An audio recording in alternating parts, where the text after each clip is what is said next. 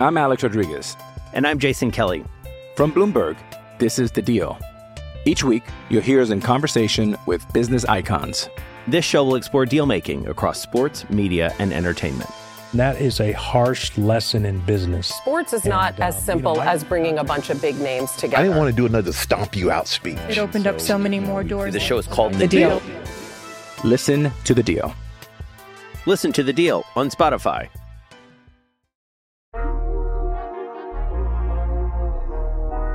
SB Nation and Underdog Dynasty present the Underdog Podcast.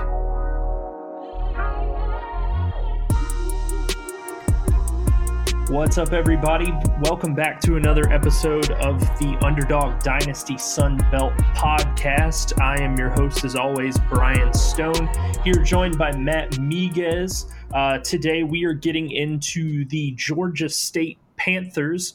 Matt, say hello to everybody at home. Sunbelt Nation, what's up? Brian, thanks for having me as always, and I'm excited to break down the Panthers of Georgia State. So, Matt, getting into Georgia State's 2019 season to kick this off, give me your initial thoughts on how it all panned out just straight off the bat. Yeah, man, they had a big win against Tennessee in Knoxville to start the year, and then they got a win over Furman as well to start off 2-0, but then they kind of hit a rough patch and then got back on the winning train, and then it was kind of a roller coaster season for Georgia State, especially losing their stud of a quarterback in Dan Ellington at one point in the year. But I think they rebounded well, and they had a good finish to the year. I think what hurt them most, outside of Ellington tearing his ACL and eventually trying to gut through it, was how much the defense was just allowing opposing teams to just kind of do whatever they want. The Georgia State ended the year allowing 36 points per game to opposing teams and finished 121st out of 130 FBS teams in points per game on defense. Like you kind of stated, the win over Tennessee was kind of the headline in the world of college football from week one. It's the only thing that I can remember from week one of this last year that everyone was talking about at the same time. Yeah. So it was the premier win essentially to open the year. But like you said, defeated Furman in what was a little bit of a closer game than it probably should have been against an FCS school, 48-42. They did get a win. And then week 3 just absolutely destroyed by Western Michigan by a score of 57-10. And then week 4 took on Texas State in the Sun Belt opener and came away with a 3-overtime loss to the Bobcats, 37-34. But, like you said, this was a real roller coaster of a season, and it's kind of encompassed by the first 4 games. Yeah, there's no question, starting off 2-0 and having some momentum, only for that to be sucked away by the Broncos, in that third game. And then, I know Georgia State wasn't, top of the ladder last year in the Sun Belt, but dropping a game to a program like Texas State, it's just not a good look. So yeah, I think at that point, even after those first 2 wins, 4 games in, you're really sitting there looking at the rest of your season saying, okay, what do we do from here? Yeah, and the crazy thing was they really rebounded after that loss to Texas State, which made it really hard to nail down what kind of team the Panthers had last year. They reeled off 4 straight wins after the loss to Texas State, beating, Arkansas State, Coastal Carolina, Army, and then Troy. So when they were sitting there at 6-2, I thought that they were going to be actually like a real contender to compete in the Sun Belt East at one point. And you're not the only one. Yeah. 6-2 and getting wins against Arkansas State, Army, and Troy. That's you're looking at, if they find a way to beat App State, they're winning the East. Well, maybe. They still had to close the season, playing us, and if we didn't there's not a better way to say this. If we didn't poop the bed, so to speak, in two of our Sun Belt games after beating App, it would have been basically us versus Georgia State, Georgia Southern, to close the East. But and then really the most impressive part of this 4-game stretch to me was Army was the only win where the opposing team against Georgia State kept it within a 2-score game. Right.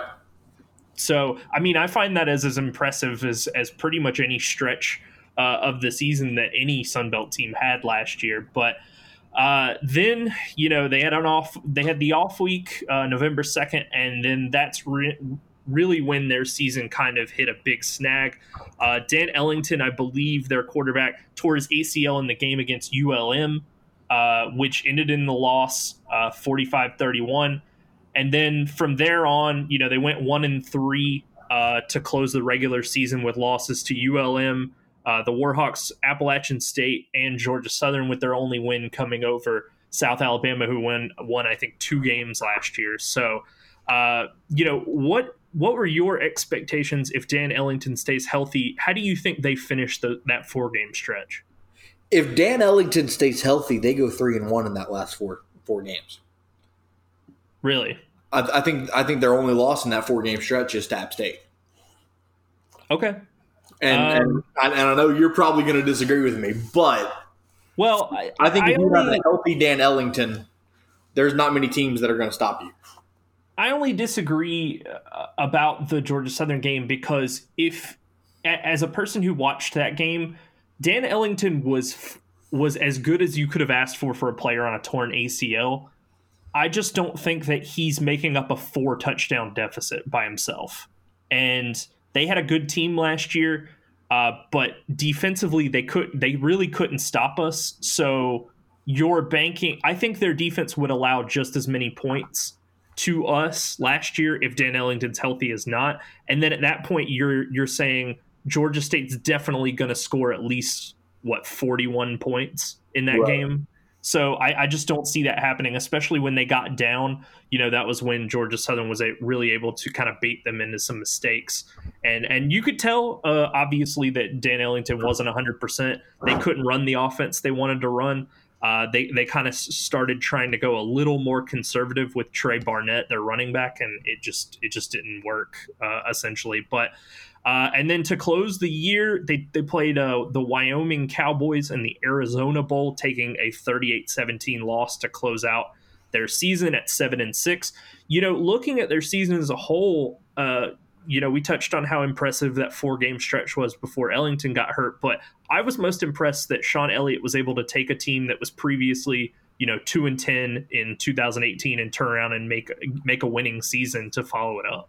Yeah, no question. And then obviously, Sean Elliott has the resume to do a job like that, considering he was the interim at South Carolina just 5 years ago to finish out the last half of that season in 2015.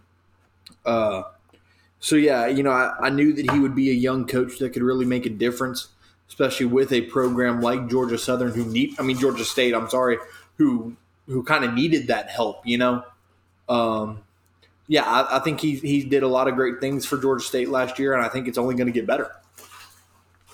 Yeah, absolutely. So, Sean Elliott has been, pretty much the second head coach in Georgia State's program history and has been the only coach in that stretch to post a winning season and has actually posted 2 winning seasons since he took over in 2017. But, maybe they have something to build on as we kind of jump into the preview for this year. But I do believe that the losses on the offensive side of the ball are what's going to hurt their chances to really string together and build off of the 7-6 campaign they had last year.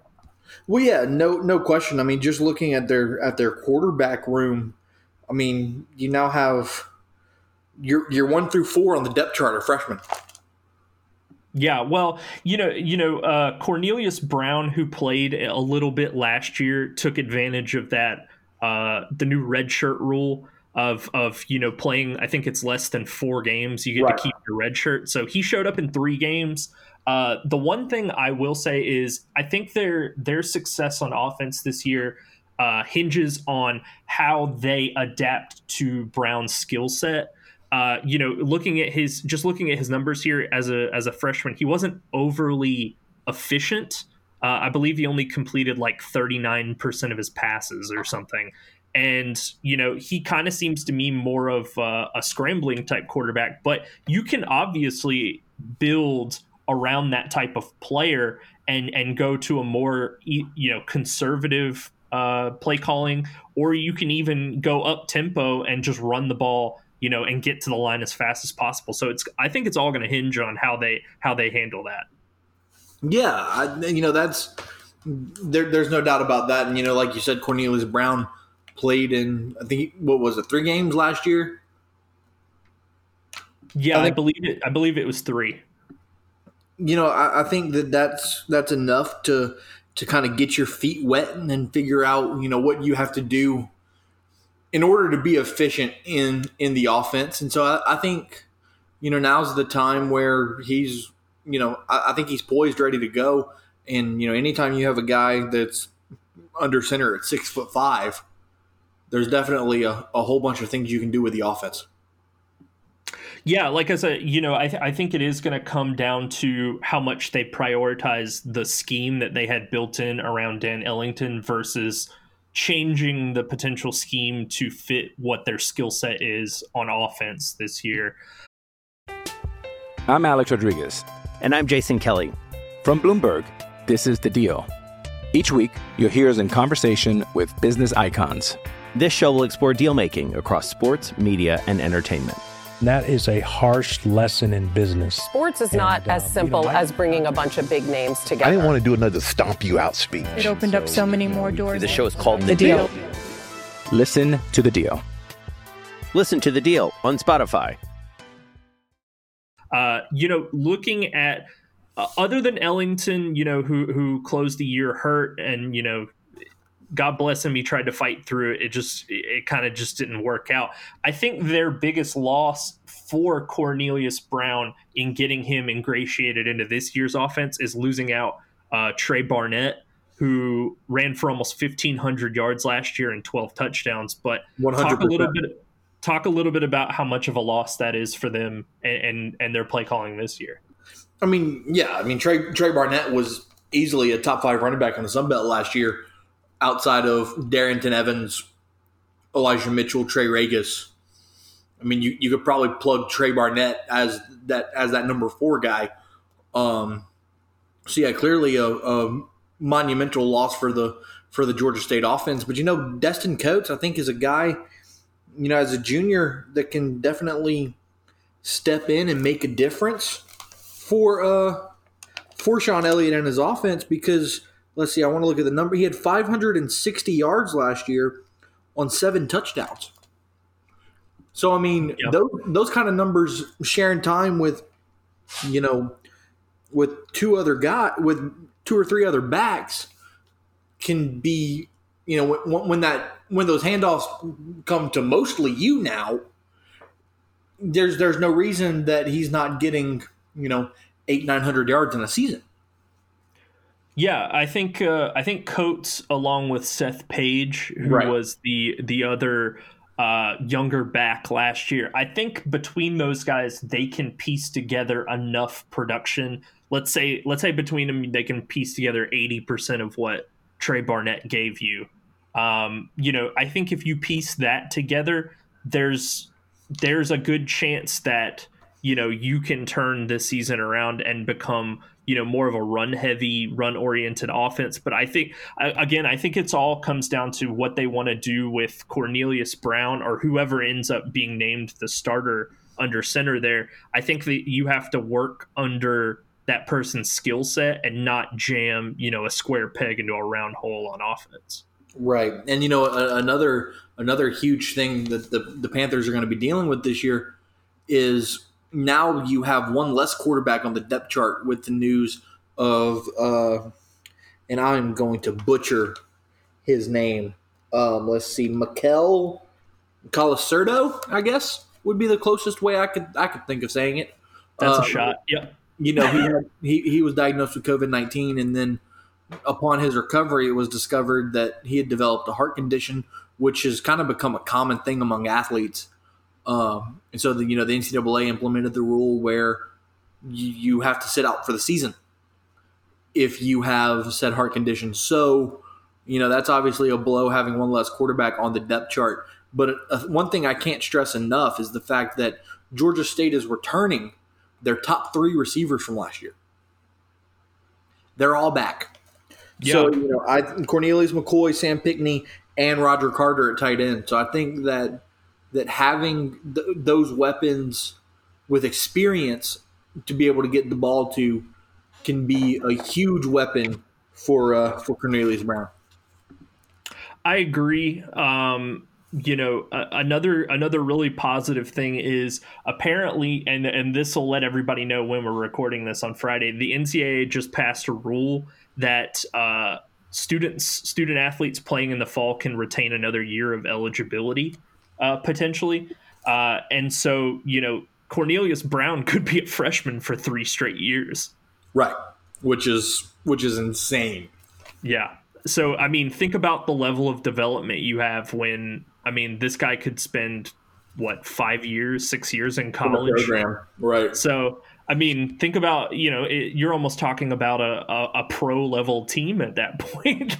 The part of college football is the turnover and having to adjust to that. And if you have a quarterback who's, you took advantage of the red shirt rule, which, that's always positive. But then you have another year where COVID affects your season, and he's a freshman 3 straight seasons. That's just crazy. And I think it can really help him long term, develop as both a passer and just generally as a quarterback. Yeah, that situation kind of reminds me of a situation that we had at UL recently. We had a tight end by the name of Matt Barnes, and due to injuries and red shirts and whatever else, he was with the program for 7 years. So he's basically football Van Wilder then. Right. And so, the possibility of a guy like Cornelius Brown being in Atlanta for 6 years with Georgia State, that's just insane. Yeah.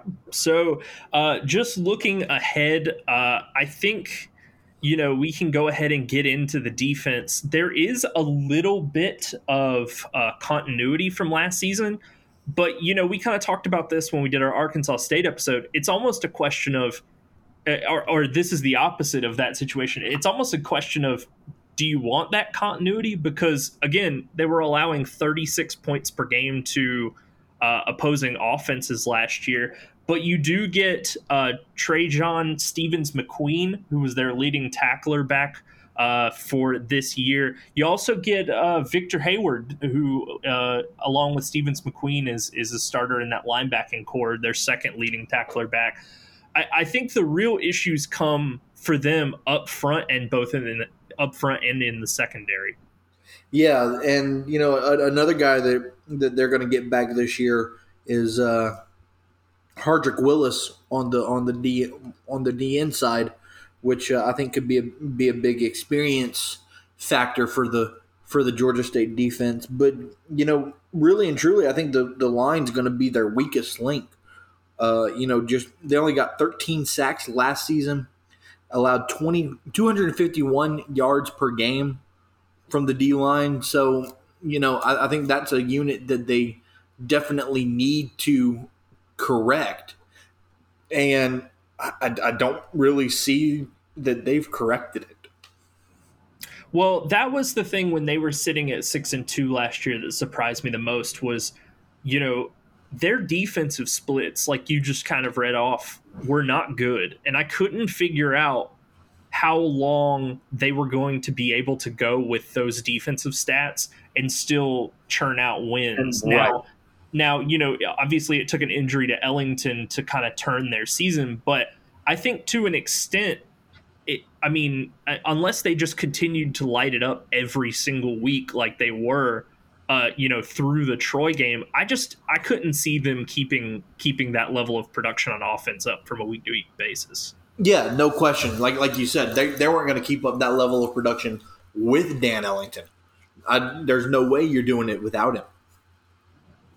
So does that affect your outlook of this coming season at all? Thinking, the defense is roughly unchanged, but you lose Dan Ellington, you lose Barnett. Do you foresee that both of those being a huge blow to this team as it stands right now? Yes, I think Georgia State's going to take a step back this year, strictly because, like you said, losing Dan Ellington, losing Trey Barnett, and replacing it with freshman guys and guys who might not have gotten a whole lot of playing time, like a Destin Coates. However, with a coach like Sean Elliott and the young talent that these guys have, I think they're only taking a step back for this upcoming season.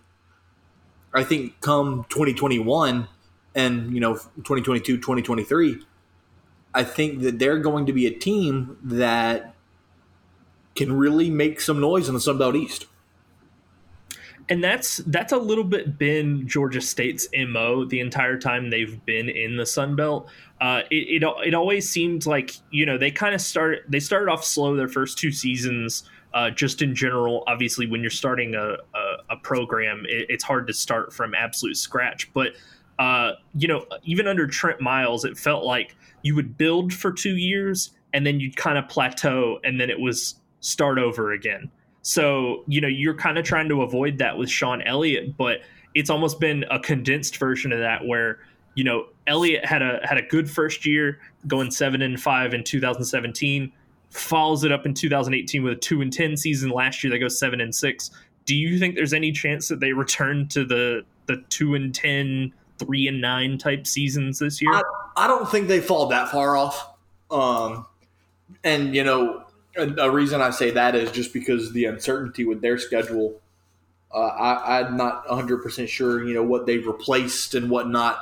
But I still, even if it's shorter than 12 games, I don't see them falling off that far.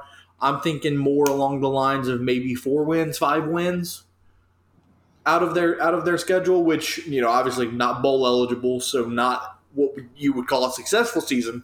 But no, I don't see them going 2-10. Okay. Yeah. So I think for me, what it comes down to is how they handle these weird teams in the Sun Belt that are the middle to lower tier teams within the conference. So, like we mentioned, losing to Texas State in 3 overtimes, if you're better than a team like that, like let's say they go play South Alabama, if you're better than a team like that, you can't drop that game when every single week matters. And they're as it stands today, they're playing 2 out of conference games this entire season, and you don't really know what you're going to get from Charlotte and East Carolina. They could get drubbed by both those teams, and then absolutely. And then you're looking at an 0-3 start potentially to start the year because they dropped their first 2 games of the season, got canceled. They were supposed to play Murray State, that got canceled for the opener September 3rd, and then they were supposed to play Alabama September 12th. Well, the SEC has decided to go conference only, so they're not going to open their season until September 19th against Louisiana. Right, and I hate to be the homer here, but I don't think that game's going to be pretty. No, I don't either, and I'm looking at it from I'm completely unbiased, here, except when they're playing Georgia Southern. Like, I'm going to give us the benefit of the doubt, but I'm looking at this from an unbiased perspective. Louisiana, I don't see them winning that game. I think it is going to hurt having some of these teams that they play are going to be warmed up and they're going to be playing catch up to start the year because their first 2 games got canceled. Yeah, no question. And, I want to go back to the point that you were saying about the Texas State game last year, the 3 overtime loss. You'd made a point that you can't drop a game like that against a team that lower level tier. And, I agree with you. The point I want to make is when you're playing a team you can't let that game go to overtime. Yeah, that game was a big shocker. You can't even let that game hang in the balance. You got to go in there, take care of your business, and move on to the next week. Well, that's kind of been their issue their entire time in the Sun Belt is closing games out and beating teams that they're better than. and that was the issue last year. And I honestly, when I take a look at their schedule here, I don't know about Charlotte and East Carolina because I don't honestly keep up with those programs. Right. So taking that out of the equation, their in-conference schedule is very difficult this year. Oh, yeah, incredibly. They get you guys, Louisiana. They play at Arkansas State, at Troy. Coastal Carolina, who always seems to give them trouble, or Coastal Carolina can get up any week. Like, I wouldn't be shocked any week to see them just beat some team completely out of left field.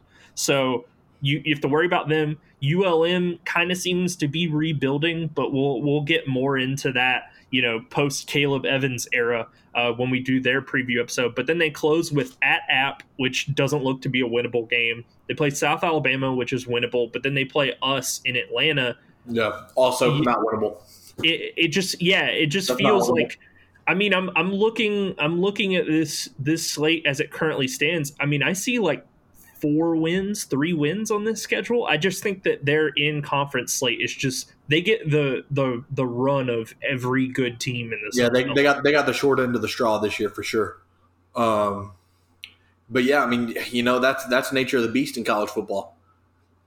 I mean, you look at a schedule like, you take ours, for example. Our schedule went from, middle tier in the country to probably one of the toughest schedules, especially our out of conference. We're looking at playing. We have 3 games on our schedule against top 25 opponents.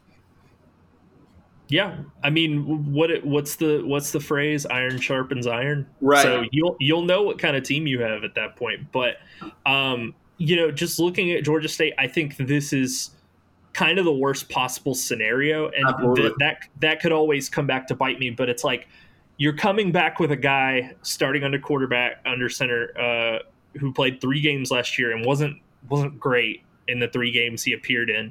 You're going to be behind 2 weeks because 2 of your games got canceled to start the year.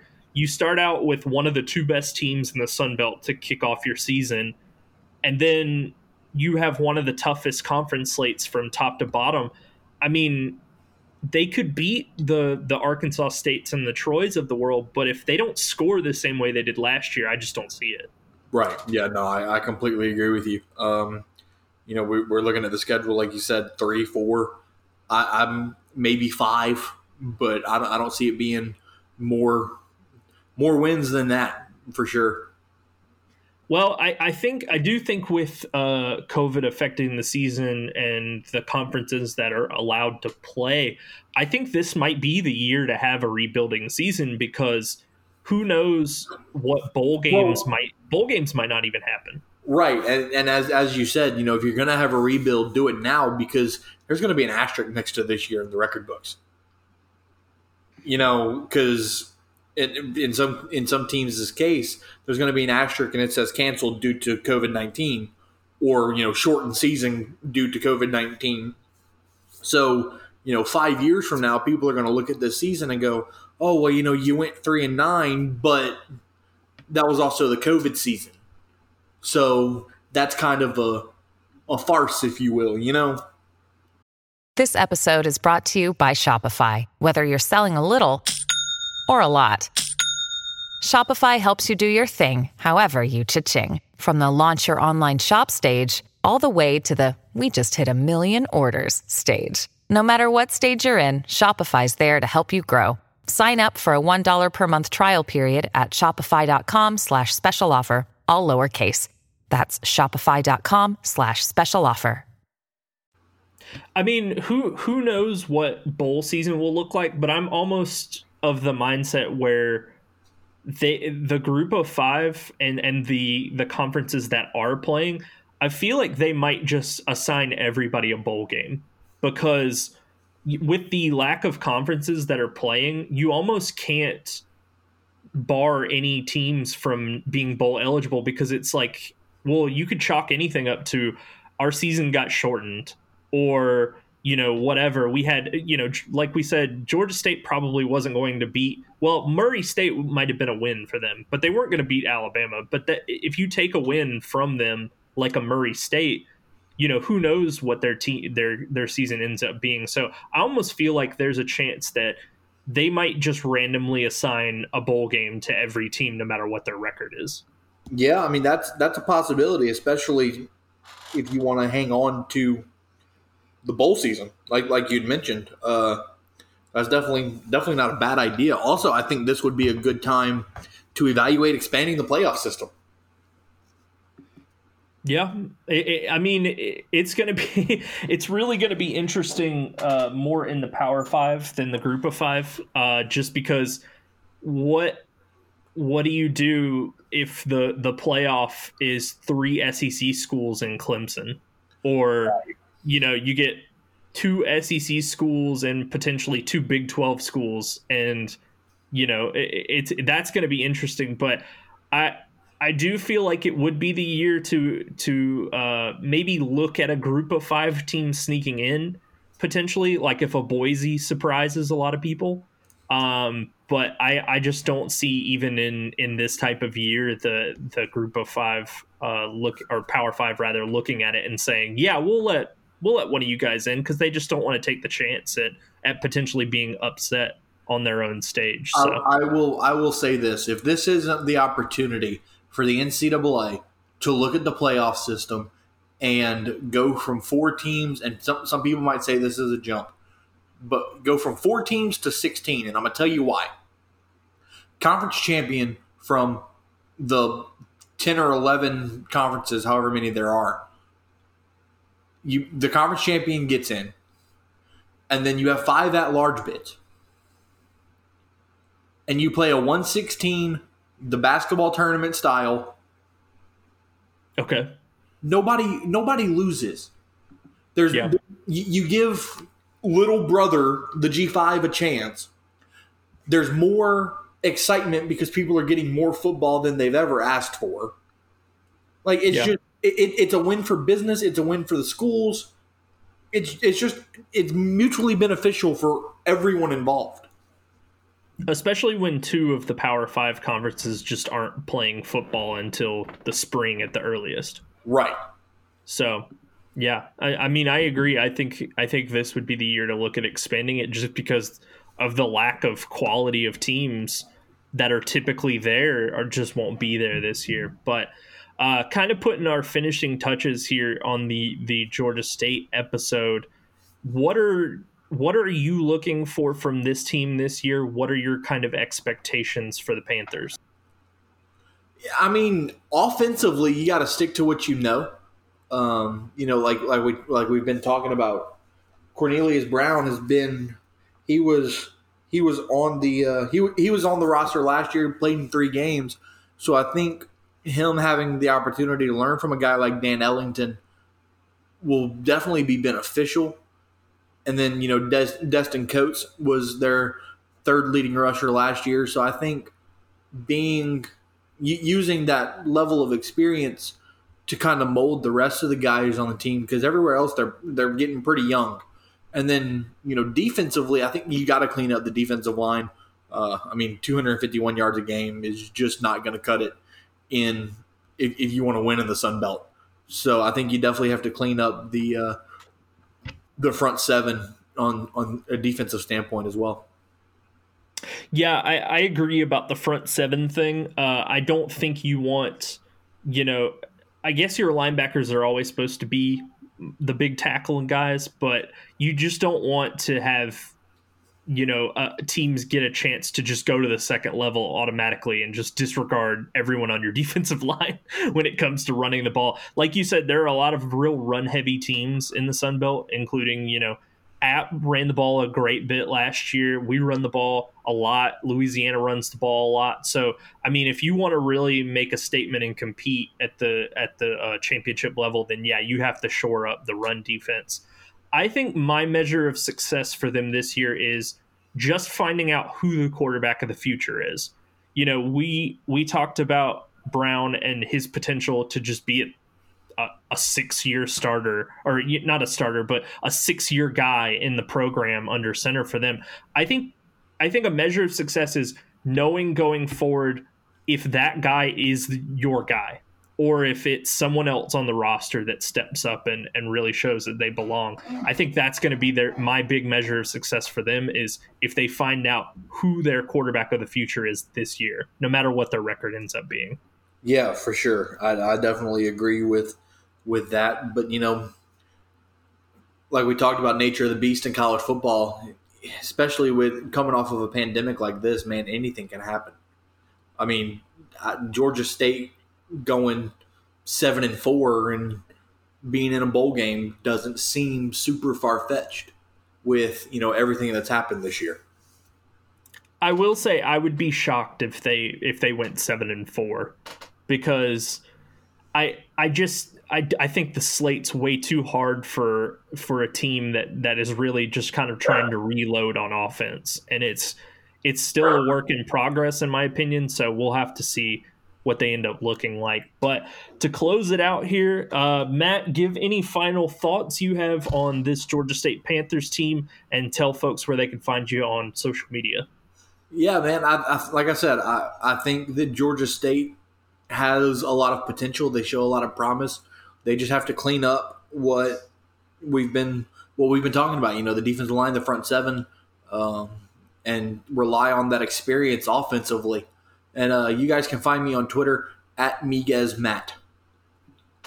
Yeah, absolutely. I think Sean Elliott moving forward is the guy. I think they have the right mentality. Oh, for sure. I don't see any coaching staff issues.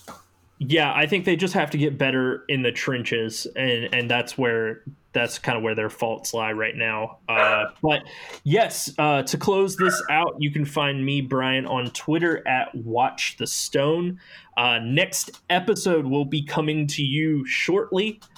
We will get back into the western half of the Sun Belt, and we will be talking about, Matt, I know you said this would be my favorite episode. We're going to talk about your favorite team, the Louisiana Monroe Warhawks. Oh, joy. I love talking about Fun Row. All right, folks. Well, we'll catch you on the flip side, and we will be back with another episode of the Underdog Dynasty Sun Belt Podcast.